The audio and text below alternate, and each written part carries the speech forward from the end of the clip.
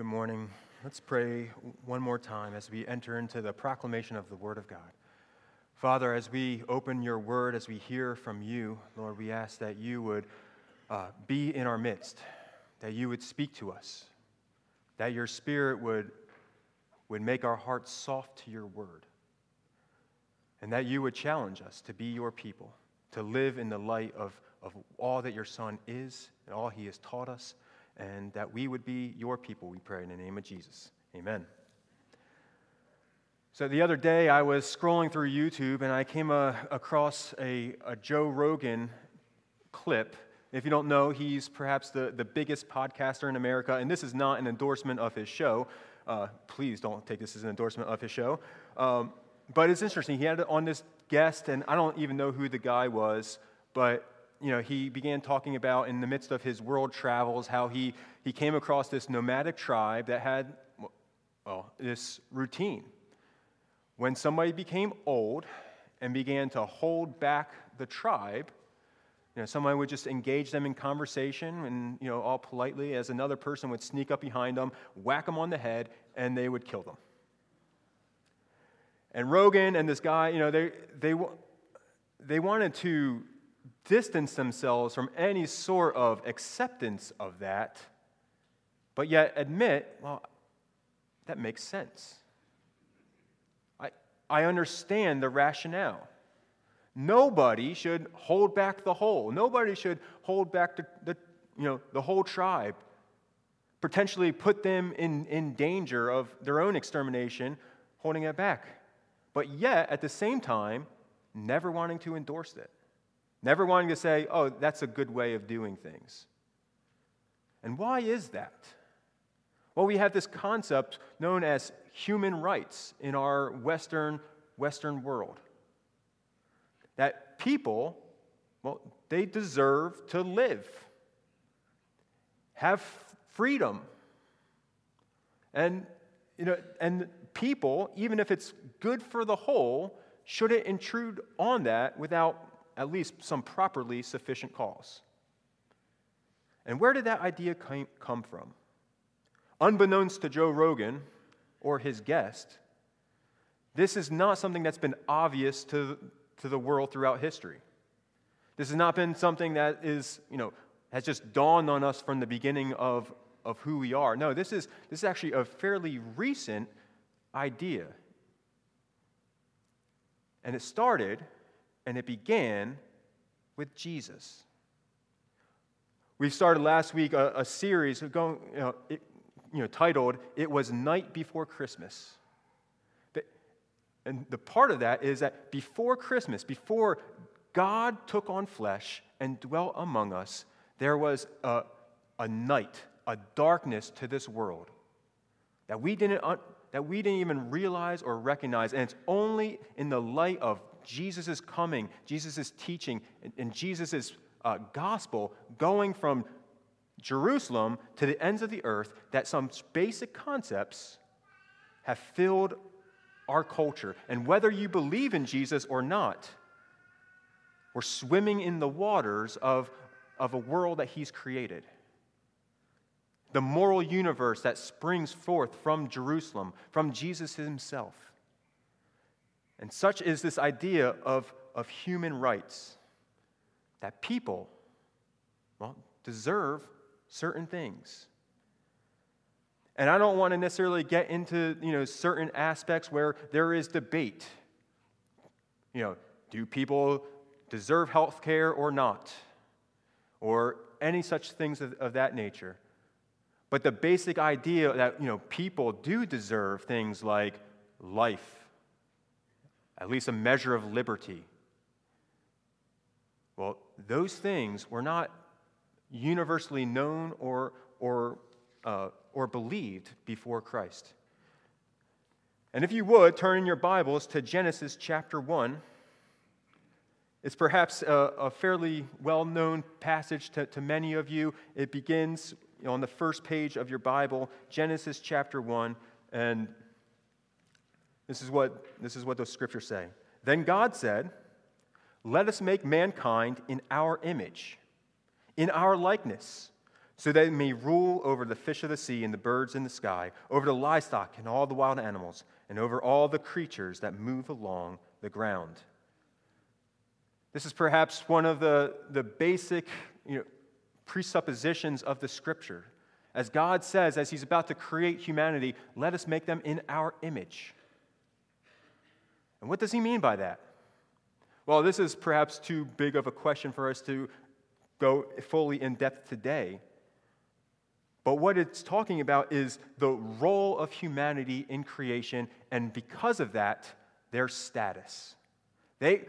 People, men and women, regardless of our socioeconomic status, regardless of where we are on some, dominance hierarchies, people have a unique and special status as the image of God.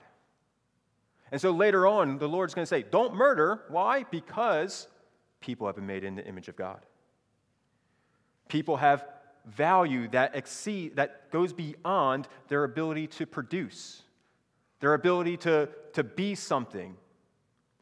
It's why it's so, the idea of, killing a member of the tribe because they slow down the tribe just seems horrific to many of us, is because of this verse. It began here, that man and woman and children have been made in God's image. We're sacred. Regardless of our, ability to produce, regardless of whether we are disabled or not disabled, regardless of if we're on the good end of the bell curve in terms of intellect or on the bad end of the bell curve, that there's value to people. And what is a human worth? Now, as I begin to talk about human rights, it may strike you as banal, cliche, hackneyed, right? It's things that, we hear all the time, and nobody seems to really be disputing it. And my goal here is not to convince you that that people have rights. I think for most of us, we believe that, at least at some measure. My goal here is to talk about, well, why do we believe that? And the reason we believe it is not because it's obvious. It hasn't been throughout history. It's not because it's, the philosophers have found this truth. They didn't. It's not because science declares that this is how things ought to be. They don't. It's because that we have adopted a story about humanity, about what people are worth. And it far exceeds our ability to produce. A little while ago, Sam Harris, he's one of the top atheists in the world, and Jordan Peterson were having a debate. And during this debate, Sam Harris, he picks up a glass of water, and he asks, well, how much is this glass of water worth?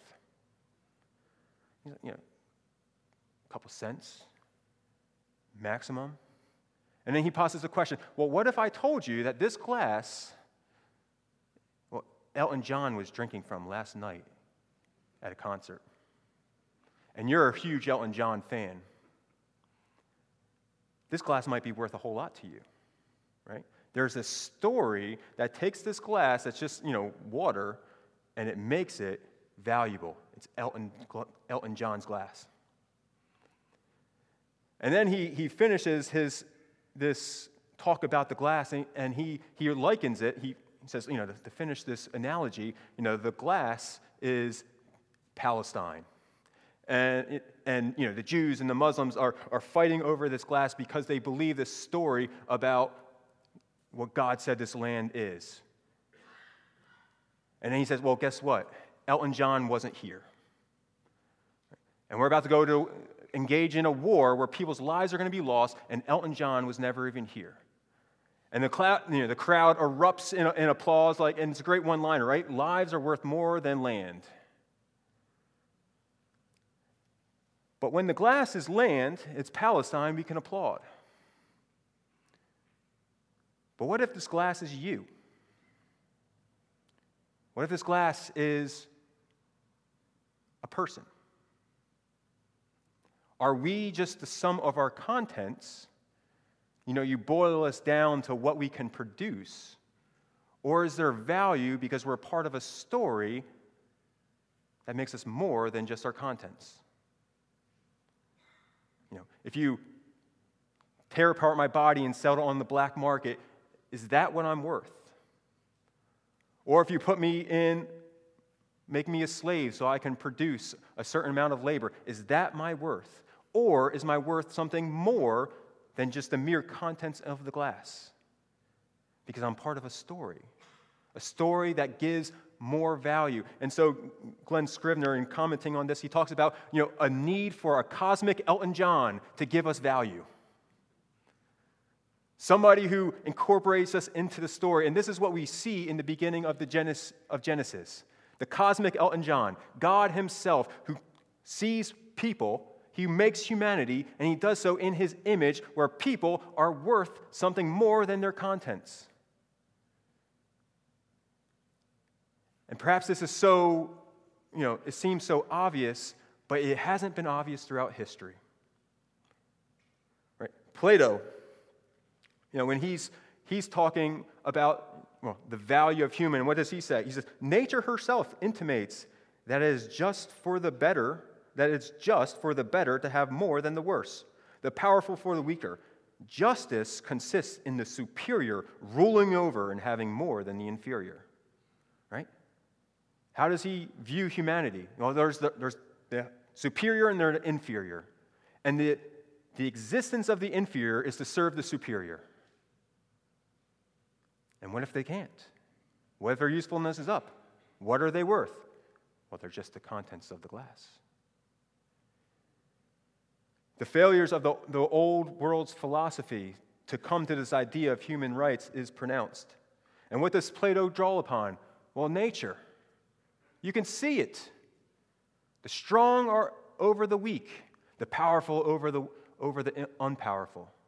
And how much more if he was citing today's scientific dogma about the value of, we see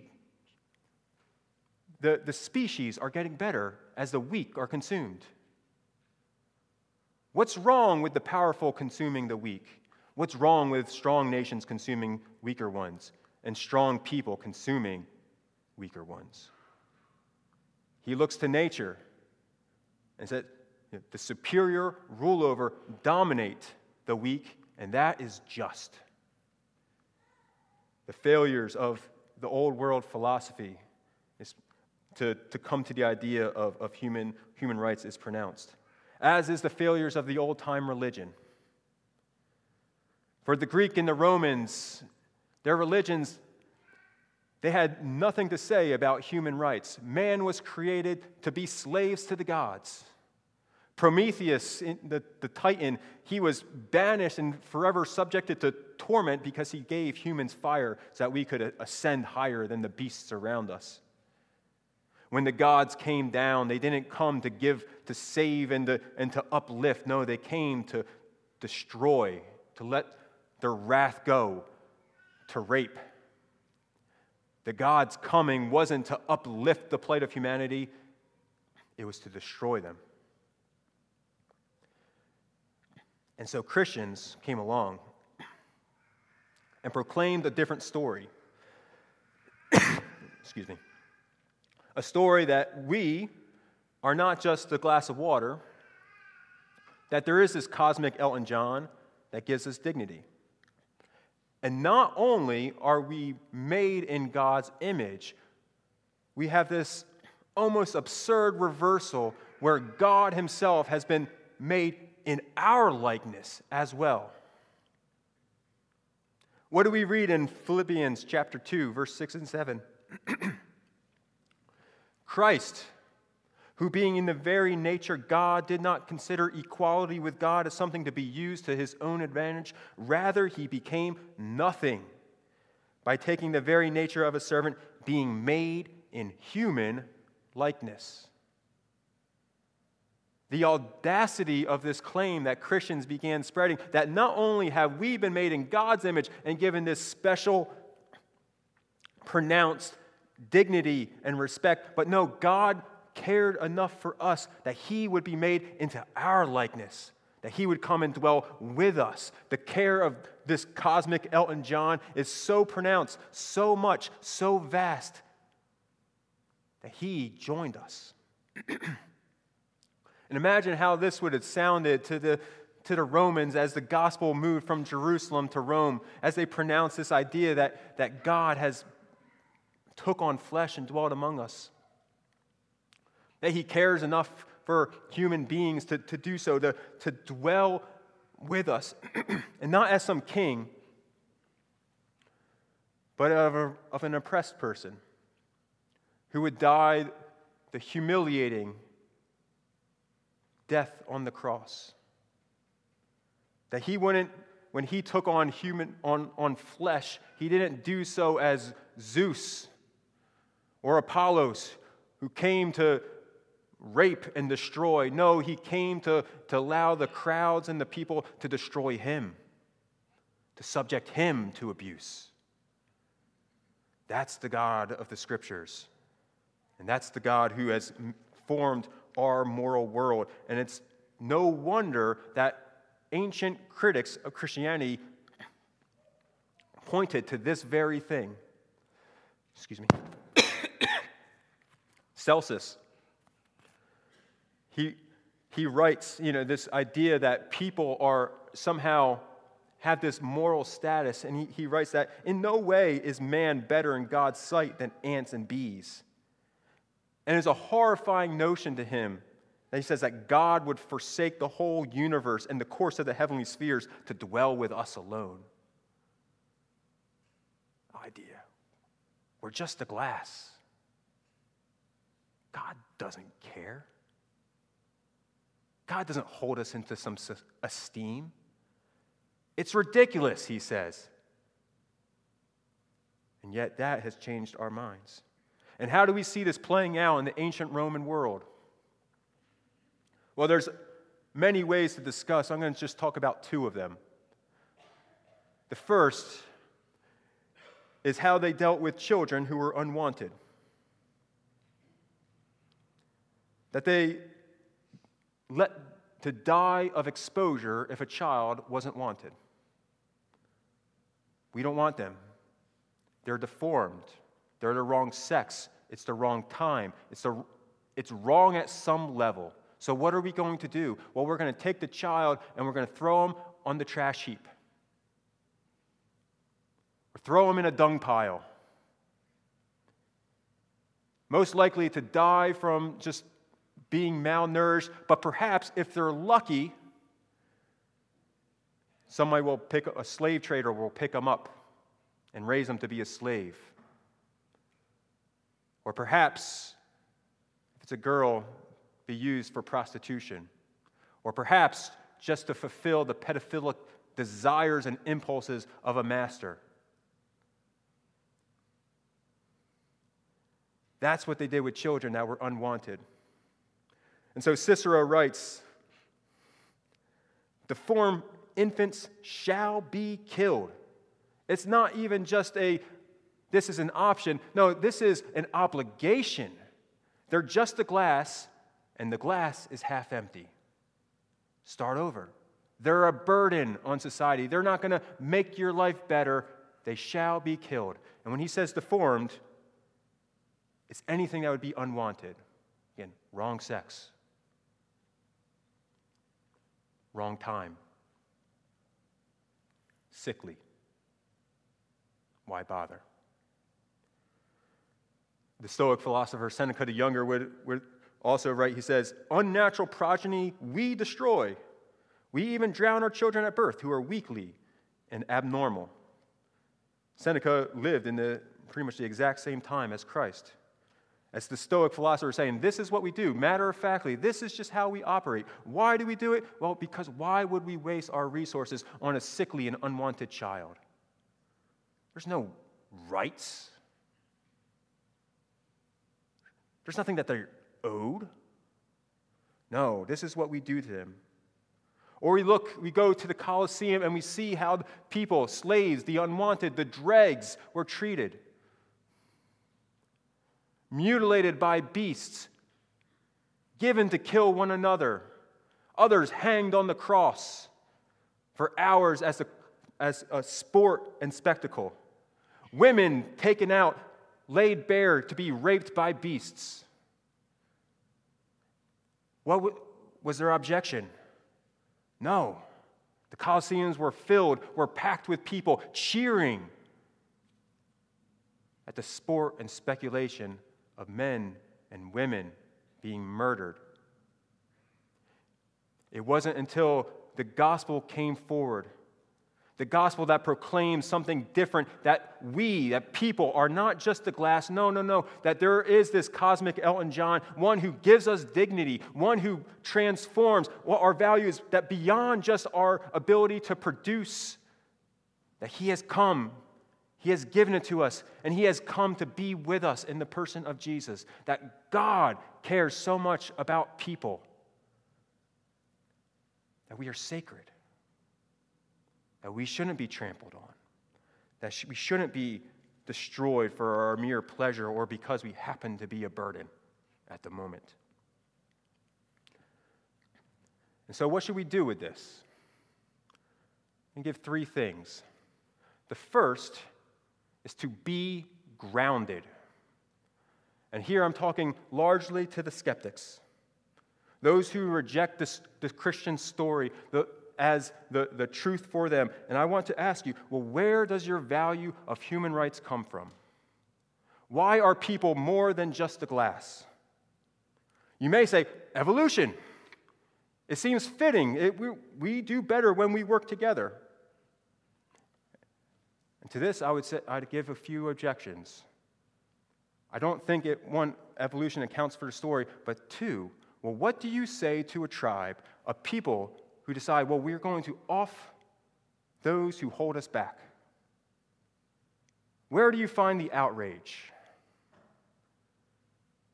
When grandma and grandpa are murdered because they can't keep up with the rest of us? By what standard do you judge them and say, you shouldn't do that? No, it fails to make the point. It fails to give value to the glass. There's nothing left that can stir up our outrage over the abuse of what a human is worth because it's simply not there. You may say the Enlightenment. The Enlightenment, that's where we got our idea of human rights. Where the shackles of religion were thrown off and rationality was ruled, and so we came to the idea that humans have value. To you, I'd say, hear the chastisement of the British historian Tom Holland. Not that Tom Holland. That Tom Holland. Right. And he's an atheist British historian, and he writes to his own people, and he says, for the secularists, battle-hardened in their long fight against the myths of Christianity, it was easy to forget that secularism, too, was founded on a myth. This myth that had emerged as though from a virgin birth and had owed nothing to Christianity. This idea of human rights, he goes on to say, this is a uniquely Christian imprint on our ideas and our values. Without Christianity, it is not there. It is the soil from which this idea has emerged. And so there's a call to choose your miracle. You may find it here at Christmas time, almost impossible to believe in a virgin birth. The thing that we proclaim here, during this time of season, that God himself came was conceived by the Virgin Mary and was born. And yet we hold on to this other virgin birth of ideas and ideals, that somehow this idea of human dignity in such preposterous of a story has somehow found its way into every part of our society. That has so ingrained our thinking, that has so transformed how society views individuals that we cannot escape it. So Jordan Peterson, the psychiatrist, and I'm not necessarily claiming him for Camp Christian, but he was a psychiatrist at Harvard University and then University of Toronto for a while. But He's talking with somebody and he says, I've got this choice of believing two impossible things. I can either believe that the world is constituted so that God took on flesh and was crucified and rose 3 days later, or I can believe that human beings invented this unbelievably preposterous story that has stretched into every atom of culture. And it isn't obvious to me that the second hypothesis is any easier to believe than the first, because the more you investigate the manifestations of the story of Christ, the more insanely complicated and far-reaching it becomes.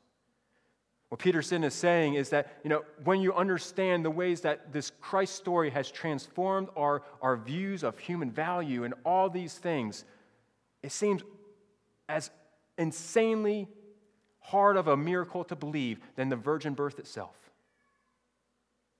Every aspect of who we are as a culture flows from this man, this Jewish itinerant preacher from Galilee 2,000 years ago. It has stretched and transformed every part of who we are as a society. And he says that seems more, or at least as ridiculous as this idea that God became flesh through the Virgin Mary.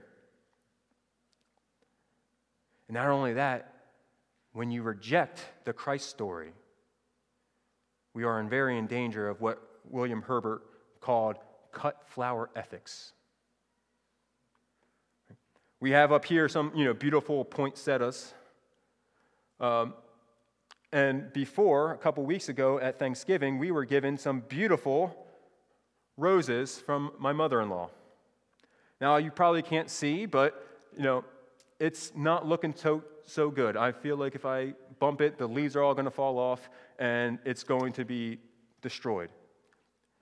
The thing about cut flower ethics is that, when you see a flower and it looks beautiful, but the problem with the flower is, it is where it is.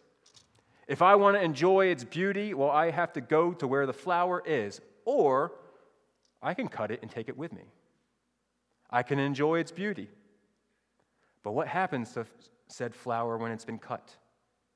It dries up, it withers, it dies to never emerge again.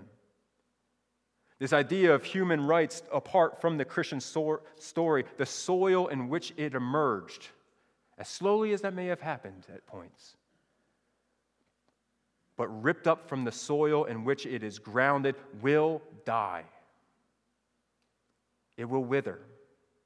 There is nothing in our own story apart from the Christian story. There's nothing within the secularism of our day that can look at this glass and say it's more than just the water. Because we said there is no Elton John. So be grounded. Find soil for your idea of human rights. Find a place for it to be nourished. I would further argue that place, that soil, is the person of Jesus, the God who has taken on flesh. And to the Christian, I would say, be vigilant. Because we are living in a world with cut flower ethics that has tried to hold on to some parts of the Christian story, but apart from the rule and reign of God, and it is easy, we can begin to see things wither in certain ways. And this may make some of you upset, but one of the ways that we can absolutely see it is how we treat the young, the unborn. And I'm not talking about, if the fetus is endangering the life of the mother or any of the convoluted exceptions that we may rouse up in our minds. I'm talking about the notion that we see where today that, abortion within our world is not only accepted, it's praised. People are running campaigns to shout your abortion, to proclaim that it as a good. And let me tell you,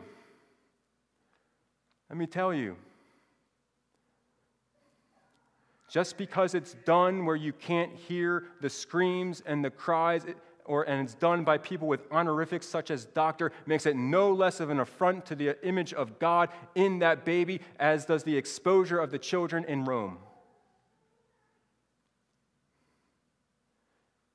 just because we're able to keep it from our eyes and our ears, just because we're able to turn our heads and not look at it, does nothing to say that this isn't just an affront to the image of God, because God too has given his image to the babies. And how do we know this? Because it's Christmas. Because Jesus was born. That means Jesus was a fetus. Jesus was an embryo. And so the fetuses and the embryos, they too share in his image, the image of God, the image of the invisible God who took on flesh and dwelt among us. The very same thing that gives us our value has given them their values, their value. Be vigilant, O Christian. Be vigilant at the world whose idea of human rights is already beginning to wither. Don't be sucked into it. Hold fast. This is part of our identity, part of our inheritance. That people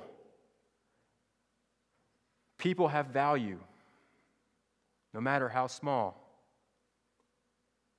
and whether they're seen or unseen. And lastly, be amazed. Be amazed. You know, the mocking of Celsus, who views this idea that humans have such value to God, in some ways it always just, it shakes me a little bit. And if it doesn't shake you a little bit, I don't think you've understood exactly what's happening at Christmas. This idea that God not only has made us in his image, but we who turned against him, rebels against his cause, decided not just to come to destroy us, but to come to be with us. That God would take on flesh to dwell among us. That God cares so much about human life, about your life. No matter where you are, no matter what you've done, no matter the ways that you've rejected him and despised him, no matter the ways that you have shaken your fist at him, yet God has cared about human life and your life in such an extent that he says, I'm going to take on flesh and dwell among them. I'm going to not only dwell among them, but I'm going to suffer for them. I'm going to be crucified, executed, hanged on a cross, that these ones of mine might have life. Such a story, in some ways, it is preposterous. It seems too wonderful. I mean, even for the psalmist, as he's looking at creation, he says, well, what is man that you are mindful of him, or the son of man that you take care of us? Yet you have made us for a little while lower than the angels and crowned us with glory and majesty. What kind of God does that? It's not the gods of the pagans. It's not the gods of Rome or Greece. It's not the gods of Islam. It's the Christian God. The one who's made you. The one who's taken this glass and he says, I'm going to incorporate it into this story where it's not just a glass.